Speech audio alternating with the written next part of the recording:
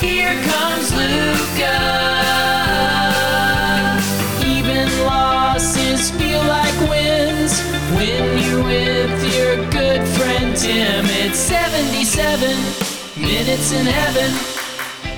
Welcome. This is 77 Minutes, a Dallas Mavericks podcast, part of the Athletic Podcast Network, the only podcast that always has good vibes. We've got a family pod. It's me. It's Tim Cato. It's Dave DeFore, Mike Palucci, Austin Gurria. You know everybody, and we're here to do a vibe check. You know, not on our podcast. Always good vibes. We're here to do a vibe check on the Mavericks, who are 3-3, who had a awful, embarrassing loss over the weekend on Saturday. They rebounded with I believe 11-point win against Orlando on the second night of a back-to-back. But I think the state of the team at 3-3 is something we're all trying to figure out and grapple with. And I'm just going to go instantly into vibe checks. Let's start with Mike. What are you feeling? You know, it's Halloween night, so let's say the vibes are a little spooky, that the Mavericks look this shaky, that they could easily be a 1-5 team right now, that I don't think there are a ton of answers to what is plaguing them in their current moment.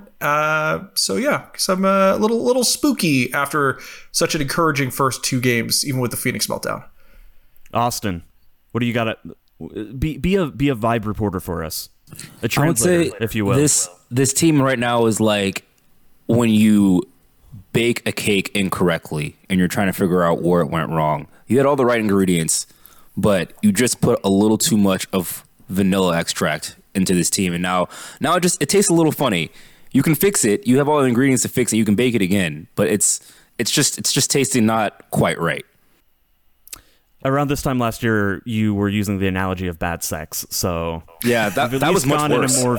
We're at least going in a more family-friendly manner. My dad's not going to mention this analogy, which he did. A poorly baked cake. Everybody can relate to that. Dave, vibe check. I mean, I think the vibes for the team are probably fine. It's 6 games.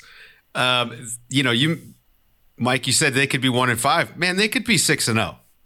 And that's for real. They lost to the Suns by 2 points. They lost to the Pelicans. And yes, it was considered a bad loss because no Zion, no Brandon Ingram. But I don't know if you guys noticed, Pelicans still played pretty well against other teams without those guys too, right? Like the Pelicans are a really good basketball team. They beat the Nets, which might be, that's a bad team, so who cares?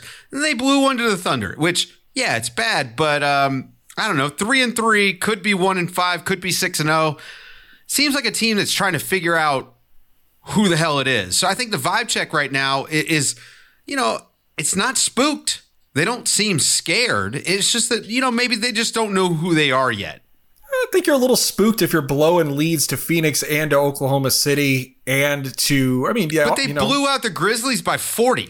They did. Right? That was a great win. Right. That was a great win. But I'm not going to give them as much credit as you are for, yes, they could have beaten these other teams, but they should have beaten those teams. It's not like they came back and lost by 2 and it was a closely fought affair. They blew it a 21-point halftime lead at Phoenix. They blew out, what was the stat that man rolled out the other day about how incomprehensible the Oklahoma City meltdown was?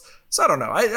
To me, if you blow those games, there's something a little spooky about that. It's like the second time in 5,000 games that a team had lost up 16. 5,000 games, Dave. All right, that's insane. Hang on, I didn't know that stat. That's insane. No, but the truth is, we know they're all right. The problem right now on the offensive end is the same problem that they've had for a couple years. And so I just don't think nobody's getting more bummed out about it because of the first 6 games. They already knew, oh crap, who else can do stuff for us besides Luka? They already knew coming into the year that was going to be a problem. I don't think that's, nobody's banging their head against the wall. I think the thing that you got to be concerned with is, are you going to lose some of these guys early on with the way the rotations are going, right? That's the thing I'm a little bit more worried about than anything else. But I think the results are the results. It's been a funky year so far for a lot of teams.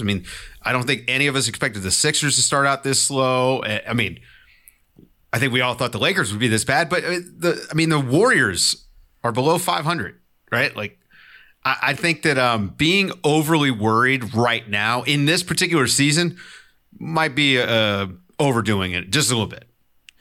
There's three big topics I want to get into on this podcast. I want to say two things before we do that. The first is that the Mavericks do have the best offense in the NBA statistically. So we're going to get more into that and why it looks weird. I do want to acknowledge up front that when we say the offensive problem, it's not really a problem. It is and it isn't, and we'll talk about that a little bit more here in a second. But I just want to get that out of the way up front. The second is that you're right. The team could be 6-0 because Luka literally missed 3 shots that would have won 3 games. And I think you can look and you can play, you can change the way some of those games went leading up to the final buzzer.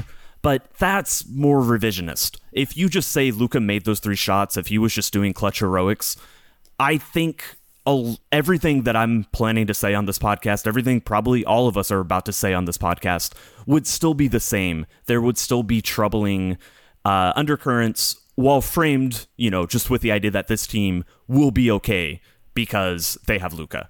And that would be even more obvious if he had hit 3 game winners to bail them out in 3 situations where they almost blew, or they did, in fact, blow big leads. But if he had hit the game winner, maybe obviously that would have been different. But I think that we're taking not a results-based approach.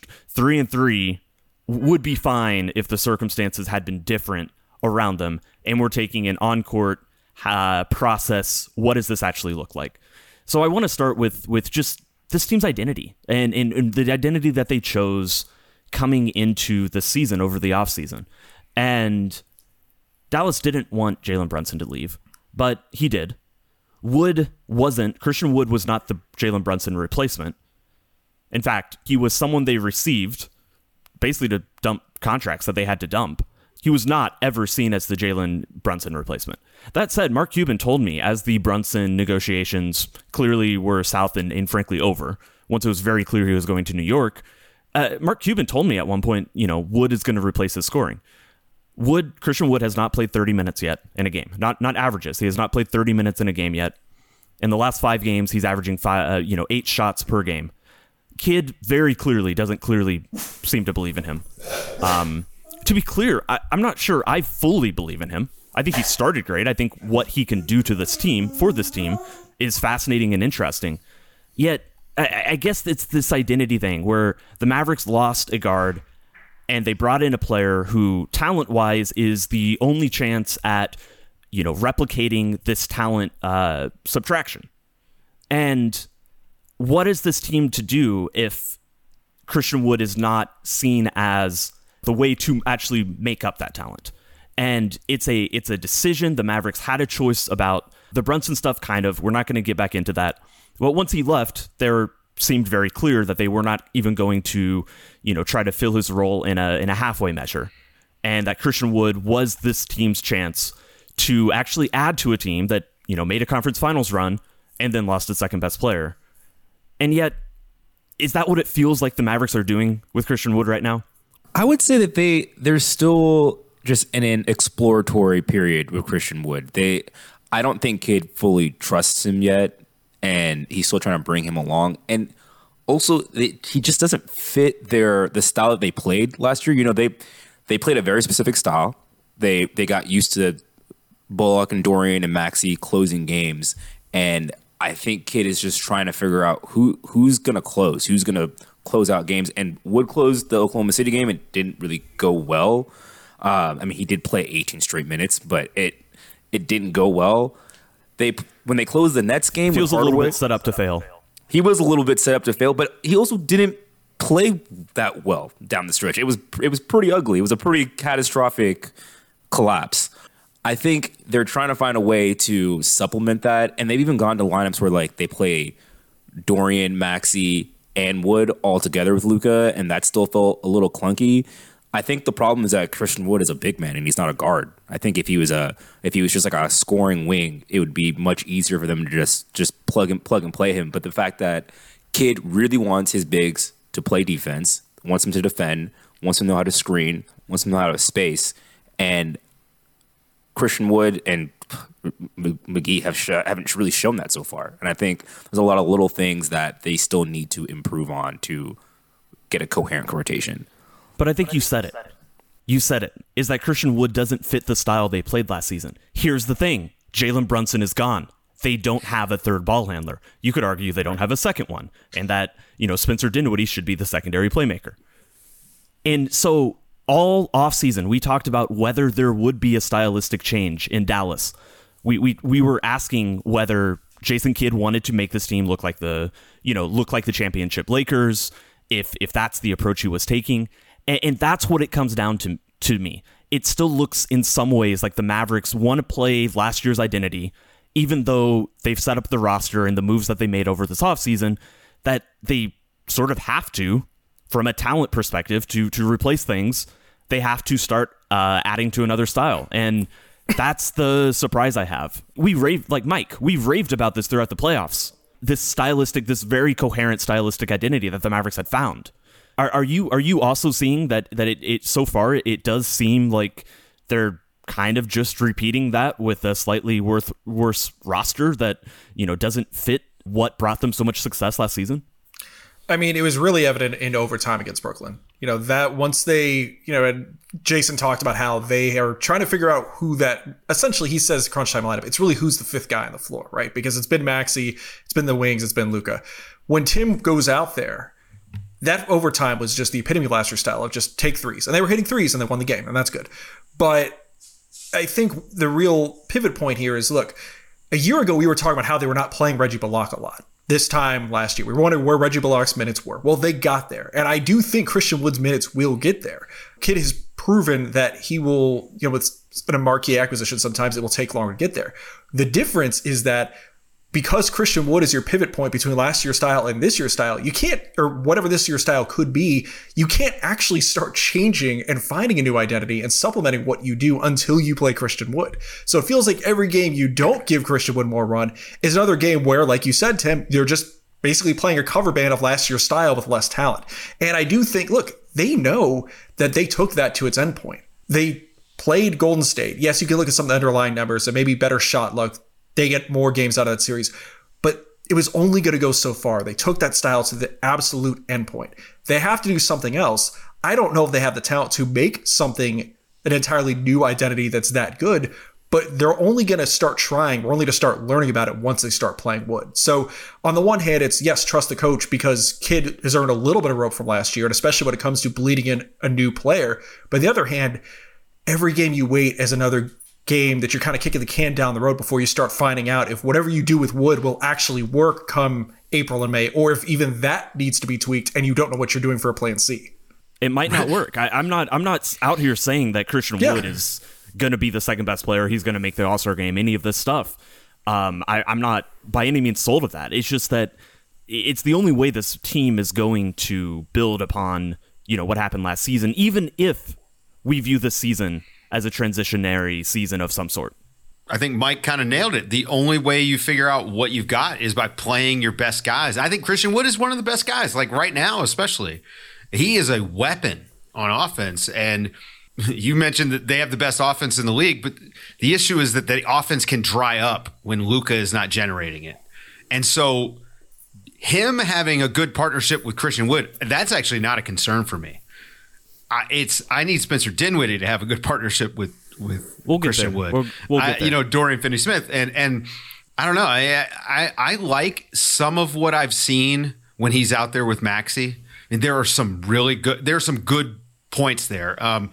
But part of it is Maxey's gonna have to hit shots. I mean, definitely has to take them all the time, and that's gonna make things easier too. But if the defense isn't there, Jason Kidd has just proven to us over and over again that the minutes won't be there.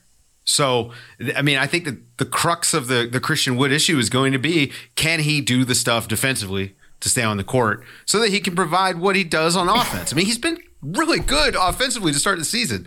So, maybe that Jason Kidd's cutting off his nose to spite his face a little bit. Maybe you take the hit on the defensive end for the bump on the offensive end. I don't know, but they've got to figure it out now. That's why these games don't really bother me all that much. Yeah, I think Kidd just wants to focus on the defense. I think he's shown that he knows that he can get number one offense. They're talented enough with Luka to have a number one offense, but they won't go anywhere if they don't have a top 10 defense, and honestly, probably a top 5 defense. And that's what they were last year for the majority of the season, a top 5 defense. They were really, really good and really sound.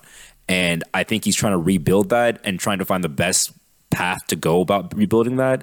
And it's just tough. Like, Christian Wood plays the same position as Maxey and as Dwight and as JaVale, and you can't play him as a wing. You can't play him as a guard. You have to play him as a big man position. And in my personal opinion, the position that's most important on the defensive end is the big man. If you have a big man that can't play defense, your defense will fall apart. And I think Kidd kind of ascribes to that philosophy, and that's what's making this so difficult, because he has no problem playing Hardaway, who's fine on the defensive end, but doesn't maybe make every rotation. But it's easier to hide a guard or a wing than to hide a big.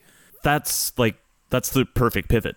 Thank you, Austin. It's that I do think that Jason Kidd is focused more on the defensive identity. Like you said, we just discussed the offensive identity and how it may change over the course of the season, how really their only option is to try and see if they can change it. But the defensive identity does seem to be the focus, and I admit that when I looked it up, I was a little bit surprised. We're 6 games in, but Dallas has the 11th best defense. They're more or less a top 10 defense, now at the far end of that. A lot of their measurables, a lot of the statistics look good. They allow the 8th fewest shots in the restricted area, so directly at the rim. They're permitting teams to take the 7th most shots in the paint, so that's the floater zone.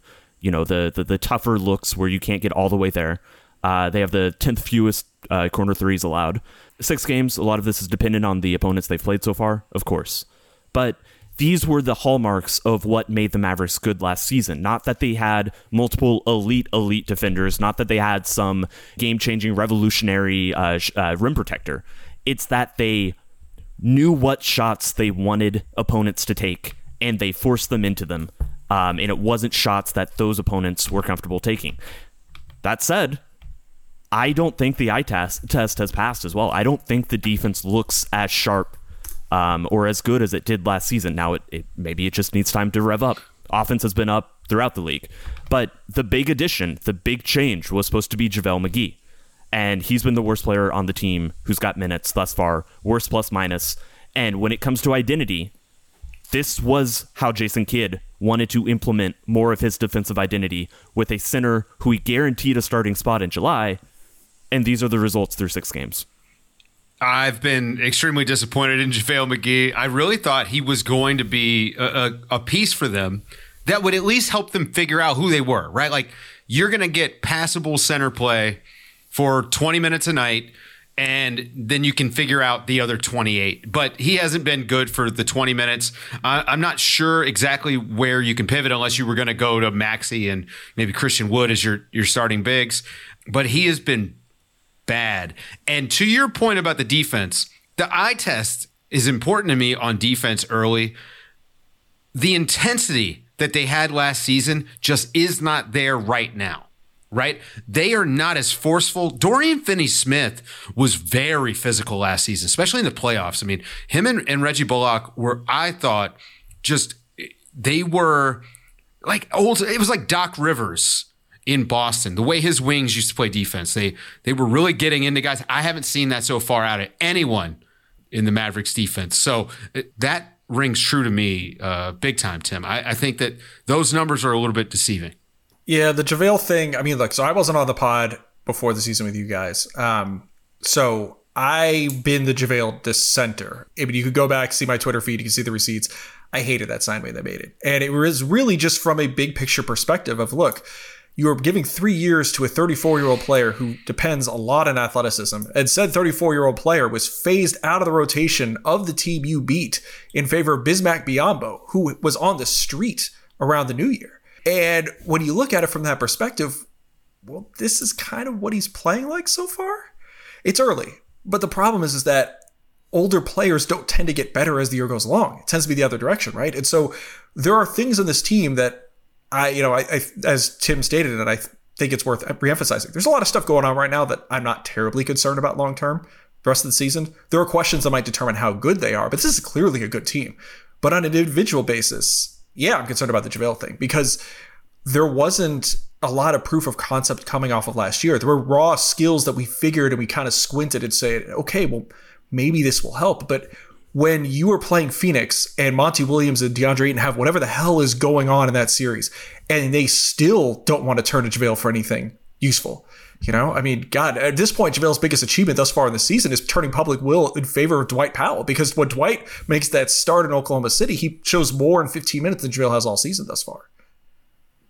Yeah, it's been pretty disappointing. I thought the JaVale signing was gonna work out. I was like, it's gonna give you just baseline competence at the center position and give him size and give him rebounding, and he doesn't have to play more than 18 to 20 minutes a night. So I actually wasn't super concerned about him coming into the season, and he's been really bad. And the thing is, for him, it's not that he's being bad in that like he's missing shots like a wing or a guard. He's not screening that well. He's not offensive rebound in the way that I expect him to offensive rebound, and he just looks flat out just lost on defense. He looks unengaged and just uninterested. That New Orleans game was brutal. It was absolutely brutal. Yeah, it was brutal, and those are things that he has to bring. He can't not play hard. He can't not rebound. He can't not roll and set hard screens. Those are things that he has to do. If he doesn't do those things, he doesn't bring any other value on the basketball court. So that's one thing that's been very disappointing about his performance. Well, and the thing is, that was my hope for him, is that he could just be an effort center who, as a plus athlete, and again, he's a good passer, and there were a lot of pluses, but it has not been that at all. If there was one thing that made the Mavericks defensively good last season, it was their rotations. It was how crisp and on time and in sync they were at all times. And I think that they've very clearly realized that JaVale is not going to be able to do that. They've played more drop coverage with him. And, in some ways, JaVale is taking away from the identity of what made the defense so good last season. He hasn't fit in as a 5 guys moving in motion, always being in the right places, don't concede open shots. And the tweaks they've tried to make with him also haven't, all of a sudden provided, turned the Mavericks into a team that opponents fear going to the rim against. And if you don't have one or the other, I mean, you could argue that the first one is enough. That if you have a defensive formula that works, don't go away from it. But there was a possibility that they could tweak the style and tweak the identity on defense that we've seen here and there, different looks and different ways that they've tried to do that. And that hasn't worked either. And so now we're just left with this eye test that isn't quite passing, more rotations that are clearly being missed, an idea that this team will get better at this just like they did last season. Again, this is not supposed to be a pessimistic pod that we're predicting the Mavericks aren't going to make the playoffs. But there is just this idea that, okay, where is this next step progress going to come from? If they're trying to change, where's that progress coming from? And if they're trying to stay the same, you probably shouldn't be 3-3. If you're just trying to carry over what was working so well last season, you would like to start better than this. They talked a lot about wanting to start the season well. So that's I guess just the kind of defensive questions and the overview of kind of where we're at. I want to move to the offense and to Luka, who has been brilliant, absurd, historic. It's dumb. It's dumb, man. It is dumb what he's doing. Dallas has the best offense, but it's all Luka. It does feel like in a lot of ways. All is too much. There's no such thing as absolutes. But you want to know something about Luka right now? He's on track right now for the second highest usage rate ever. The only player that would have a higher one than him is Westbrook, his MVP season. He'd be the third player to post a usage rate over 40. So that's basically the possessions that end with him when he's on the court. Over 40% are ending with him, with a turnover, with a shot attempt, with a foul. And he's having What does to that do look that. like if you add in assists, by the way? His assist rate is like 50. It's and so insane, like I bro. literally 9 out of the 10 possessions, I believe. That math might not quite be right, but like 3/4 of the possessions are ending with either him passing, making a shot, or shooting, getting fouled, turning it over. Yeah. And he has to right now. He's playing his most minutes of his career. He looks up for it in shape wise, but there's no other option. The Spencer Dinwiddie lineups, where Spencer is the only point guard, haven't been that good. Dinwiddie has the second worst plus minus on the team at -17. Only McGee is worse. And so we're just left with this idea of, wow, this is incredible. Let's start there. but also is this sustainable? Well, and I think no. that is worth asking.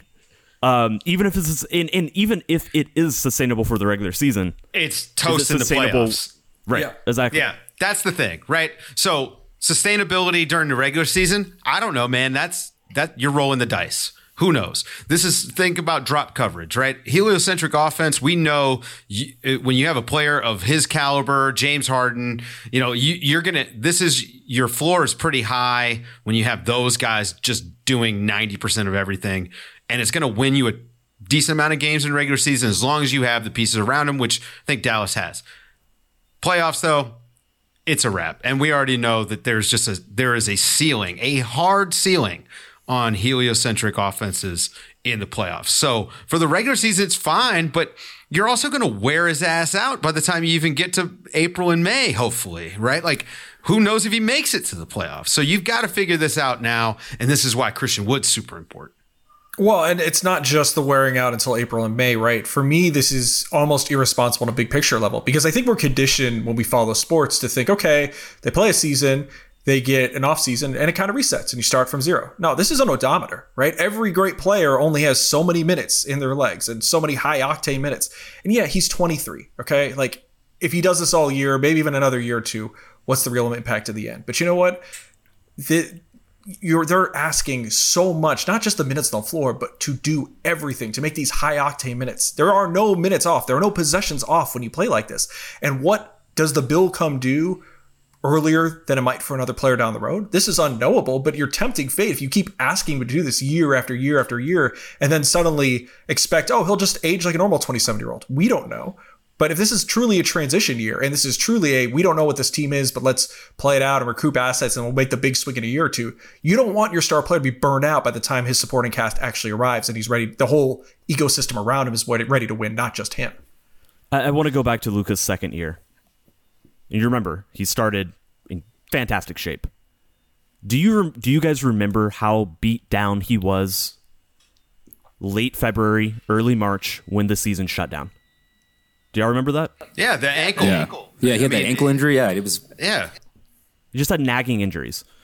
So Luka is averaging the most free throws of his career, but it's all minutes. He's getting fouled at the same rate he got fouled at that second season. And he's just playing more minutes, which is leading, and he's shooting more, which is leading to even more, like same rate, for each field goal attempt he takes, he's taking the same number of free throws, the same ratio. But he's shooting more. He's having to shoot more. His usage is up. His minutes are up.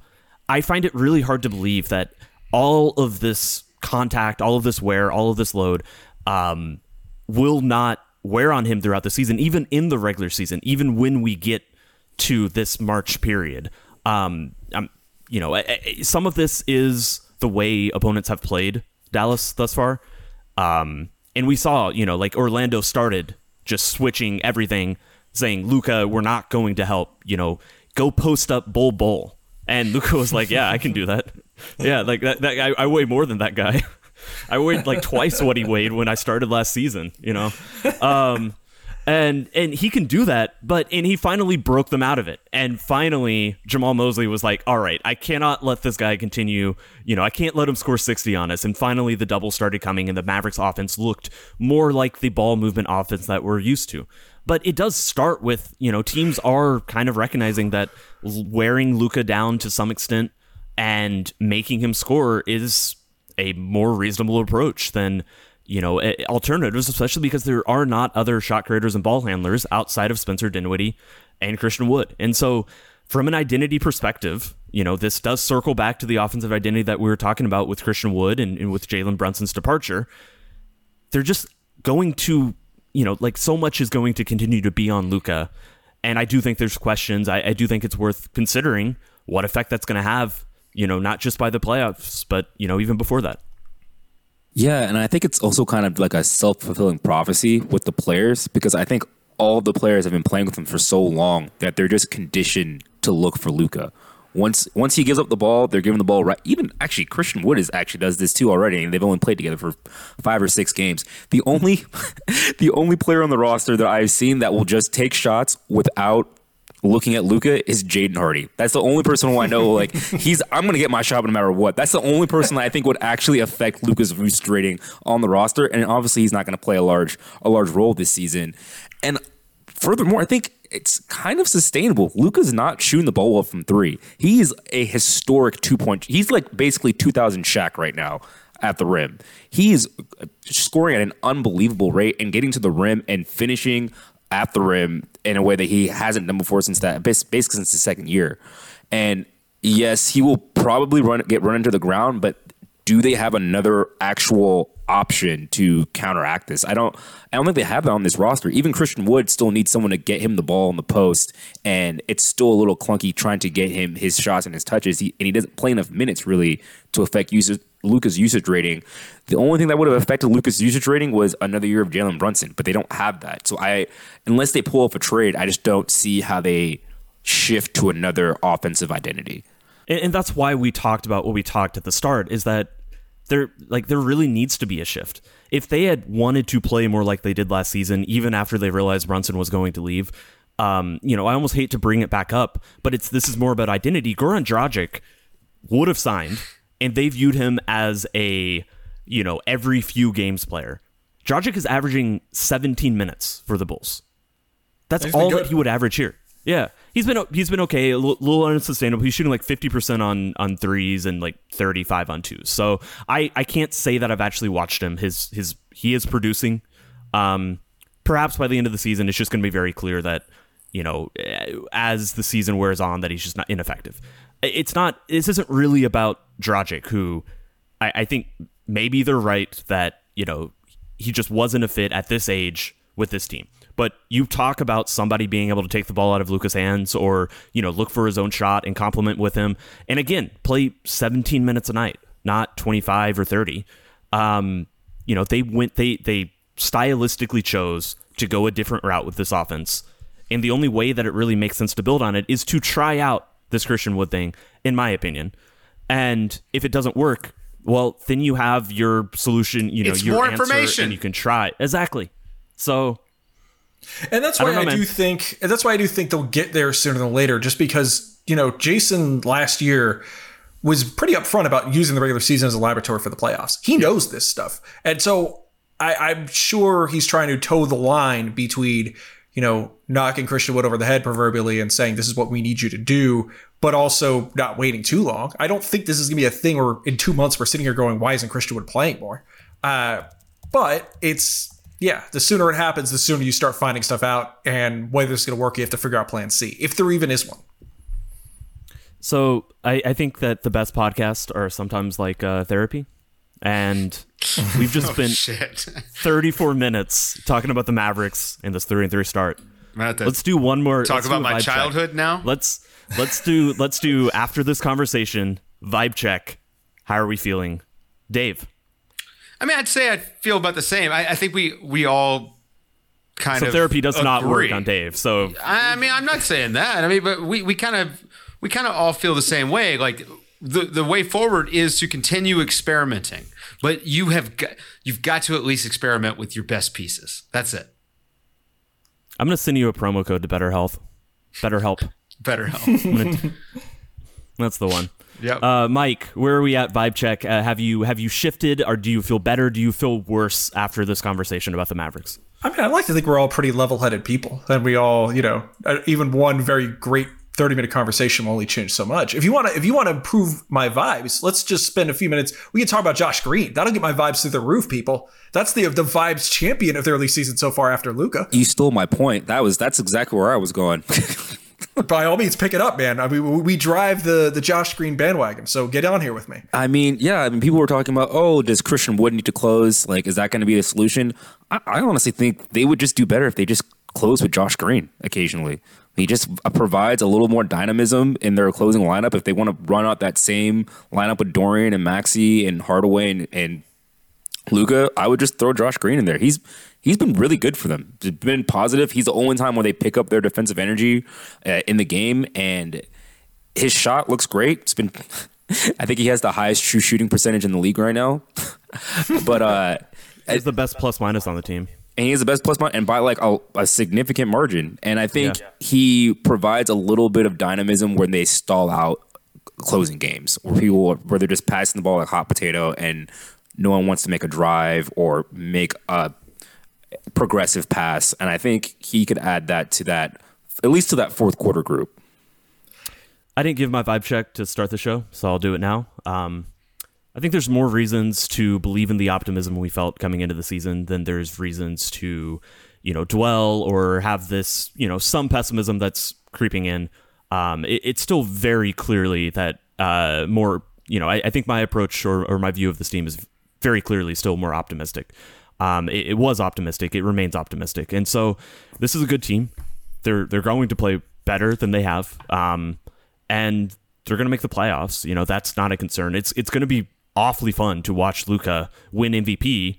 Even if this might not be the best approach to, him and his season and his usage, it's going to be fun. You can't deny that, 6 games of Luka scoring 30 plus every single night is not enjoyable and fun. And so I think vibes are okay. There's some things to watch, but they're okay. And most importantly, the vibes on this podcast, they're always good. They're always great even. It's good to have the family together again. And so, Dave, Mike, Austin, appreciate you guys. Listeners, thanks for listening. We'll see you next week. He plays Fortnite just like me. I am 34. Don't fight the future, honey. Don't fight the future. The future is Luka Big Dick Doncic from the home of Melania Trump. How many kids you have? Don't fight the future. It tears me apart. Don't fight the future. Please be nice to Luka. Future 4-time MVP. Oh my God! Oh! Shut it down! Let's go home! It's a wrap, dude! Man, that is a wrap.